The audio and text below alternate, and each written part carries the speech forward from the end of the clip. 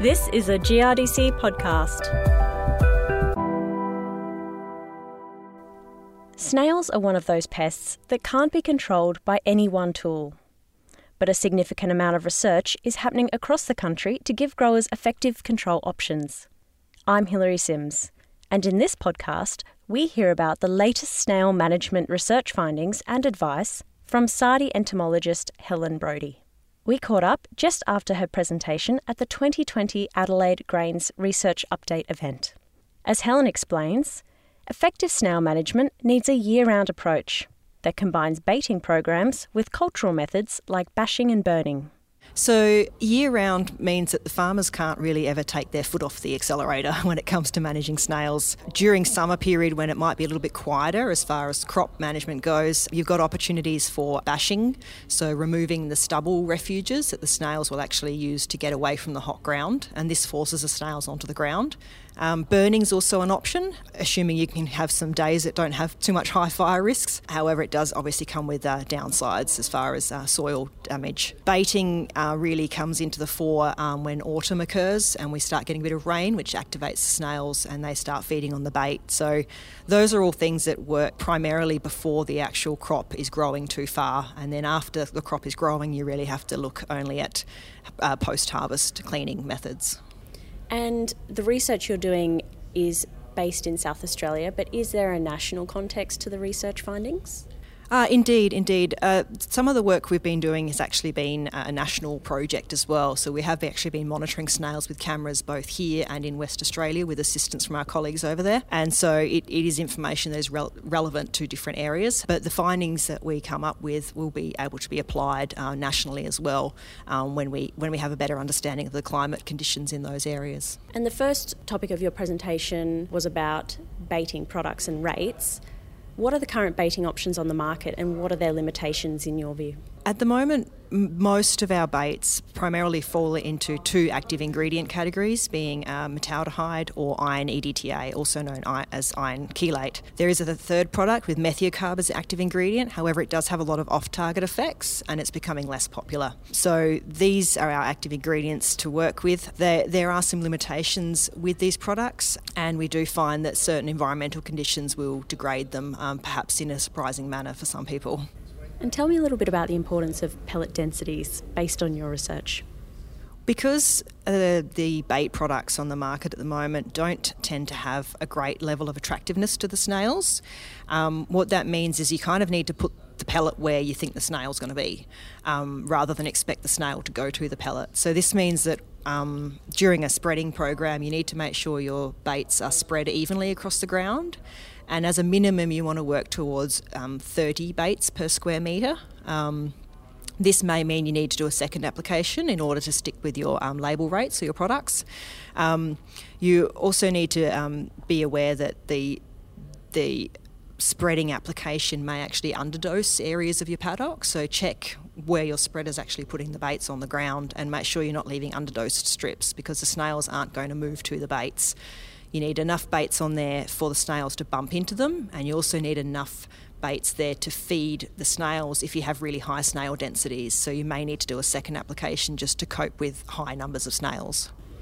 And Sardie did a field trial in 2014-2015 on bait rates. Tell me a little bit about the aim of that trial.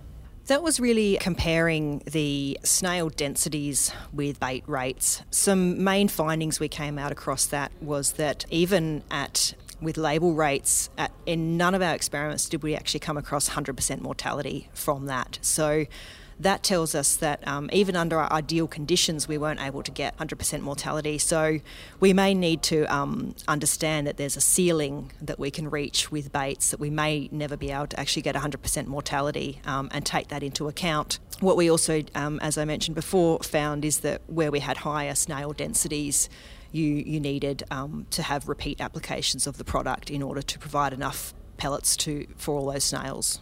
And in terms of bait timings, what are the main factors that determine optimal bait timing? The timing of baits can be quite tricky. It's a matter of getting the baits out there after the snails become active. So this is usually when you first start getting some rainfall occurring in early autumn or late summer. But you also need to get that bait in within a few weeks of those rainfall events, because otherwise the snails will start breeding and it's much harder to control the juvenile snails. So you may be looking at only a 2-week window to get that first main bait out there. So some people may be tempted to put a bait out in late spring as a last-ditch effort to control snails before harvest. But our work has shown that snails' actual biological susceptibility to these baits and the active ingredients changes across the seasons, and they're most susceptible to dying from the active ingredient in that autumn and early winter period. So getting that bait out early rather than leaving it to later is not only improving the chances the snail will die from it, but also because you've got a simpler field environment and you haven't got such large plants, you've got a higher chance that the snails will actually find the bait earlier in the season. There's been a few research trials on this topic. Tell me a little bit about the research that you've done and the findings through that. We're also looking at the bait timing in the sense of getting a better handle on when snails are actually active. At the moment, growers are just kind of going off their gut feel and what they see in the paddock. But what we want to understand is the very precise environmental conditions that mean snails will become active. And this may actually open up the opportunity to be able to do some baiting earlier in the year than is usual.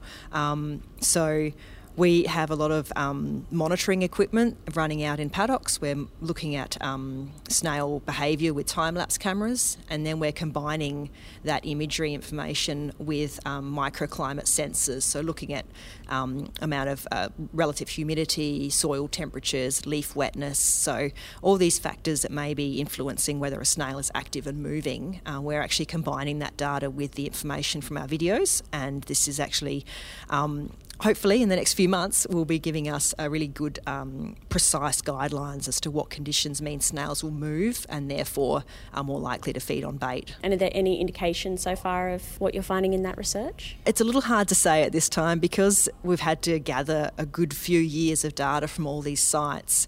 It's kind of one of these projects where we've had to save it all up and then hope at the very end we get some really good results. So it's one of these things where we don't have a lot of staggered results along the way. But we have been doing, along with this, we've been looking at the reproductive organs of the snails, and this has actually shown us along with this other information, we can understand the breeding patterns of these snails, and this gives us a good understanding of when they're actually going to start breeding relative to the rainfall events as well. Tell me about the growing interest in this opportunistic baiting, as you sort of term it. Yeah, it kind of comes and goes from one year to the next, depending on what the summer rainfall pattern does.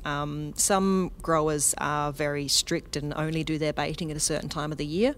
Others may be looking at times when there's a bit more rainfall coming through in odd showers through earlier summer, and so obviously, come sowing time, you want to be focusing on sowing rather than baiting. So if you can do some baiting earlier on in the year, and that the snails are not only active but they're actually dying from that bait, is very good. But we also are aware that the susceptibility to actually dying from the bait tends to increase in autumn, and is not at its greatest in the middle of summer. So it's that fine line between sort of late summer and early autumn, but obviously the sooner it can get done, the less snails you have, and potentially more opportunities for follow-up baitings as well. Given the growing interest in baiting opportunistically during late summer, tell me a little bit about the research that you're doing in this space. It's a combination of work we've done over the previous years, and we have assessed different environmental impacts on the bait. One thing we did test was there was a theory at the time that the UV light from sunlight was actually impacting baits on the ground. However, we found that ultraviolet light did not affect baits in any way. But we did wonder what else might be reducing bait efficacy in the field with sunlight. So what we did find is that heat exposure to baits can really degrade the active ingredients, particularly in the metaldehyde-based products. This is when the temperatures get right up in that high range, as you'd experience on a hot soil surface in the summer. But it's also something to keep in mind that your baits may be exposed to very high temperatures if you store them in the top of a shed over summer as well. And so the active ingredient is actually being lost from that product. On the other end of that, we should think about how much rainfall comes through after you put bait down. We want some rainfall and some moisture for the snails to be active, but if we have too much rainfall, some of the baits will actually sort of disintegrate a little bit, and we may have some leaching of the active ingredient. So we really need to take care that we're not going to be compromising the baits in these environments. Where do you see the future of snail research going? Snail research has got so many different angles to it at the moment, and I'm with SARDI and we're working on portions of it, and yet there's institutes and organisations and departments around the country that are working on all sorts of different angles. So it's not just a one-man band. It's a lot of people working together and interacting with showing what they've found. So some of the areas we see potentially our work moving forward. We're still going to be maintaining that sort of holistic systems approach. We don't believe there's ever going to be a silver bullet. We're still going to have multiple systems and tools in the process. And we always, where possible, want to keep the control solutions and the management at the farm, before the farm gate. So the actual benefits are coming back to the growers rather than further down the line. So we think some things along the lines of, say, machine vision, more targeted snail management based on where the snails are and what their populations are. Also some engineering solutions, particularly around the grain harvest and cleaning. And this is particularly an issue with the conical snail. They seem to defy a lot of our attempts at separating them from the grain. And even going back to grassroots biology and looking at some of the ecology and biology, particularly of the conical snails, to see if there's some kind of weakness we can exploit to manage them a little bit better. So the other area that we are looking into, and there's been work done both in Australia and internationally in this space, is looking at a range of products as either barriers or attractants or even traps to try and either capture these snails or prevent them moving or even draw them to the bait better. So it's a big space at the moment. Yeah, it sounds like it. What would you sort of summarise as current best practice baiting programs? What do they look like to you? Best baiting programs are done alongside things like stubble management and potentially burning and planning how you're going to manage your cleaning your grain at the end. Baiting alone is not something we should be relying on ever. You get a lot better control with things like rolling and bashing. So baiting should primarily be a mop-up operation at the end of your summer control options.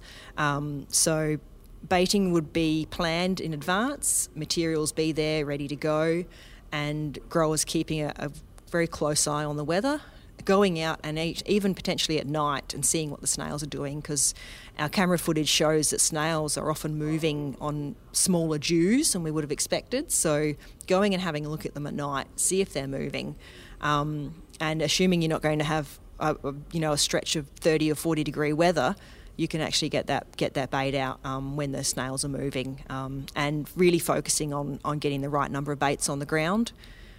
Having a look at it in the days afterwards to see if you're actually knocking off the snails. If you've knocked off snails and the baits are all gone and there's still snails, you may need to put out a second application. What are your key messages to growers on this topic? I guess the main things are to, when it comes to baiting, really look at trying to maintain your bait in its best possible state before you actually put it on the ground. So protecting it from the heat, looking at what conditions it's going to be exposed to on the ground, and really checking how many baits are ending up on the ground after your spread has gone through, making sure you're hitting that magic number or going through with a follow-up application. Also just being aware that we are on the ball. We are trying to actually work towards getting some really precise bait timing predictors for you, so that will actually give you a better idea on when to get that bait out, and you can plan for that as well to some degree. So being aware that we are actually working on the biological control angle as well, and fingers crossed that will actually turn out to be a real boon to managing the conical snail.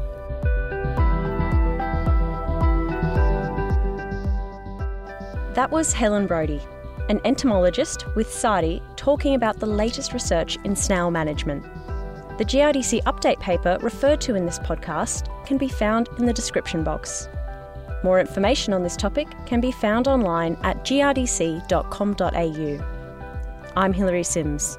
Thanks for listening.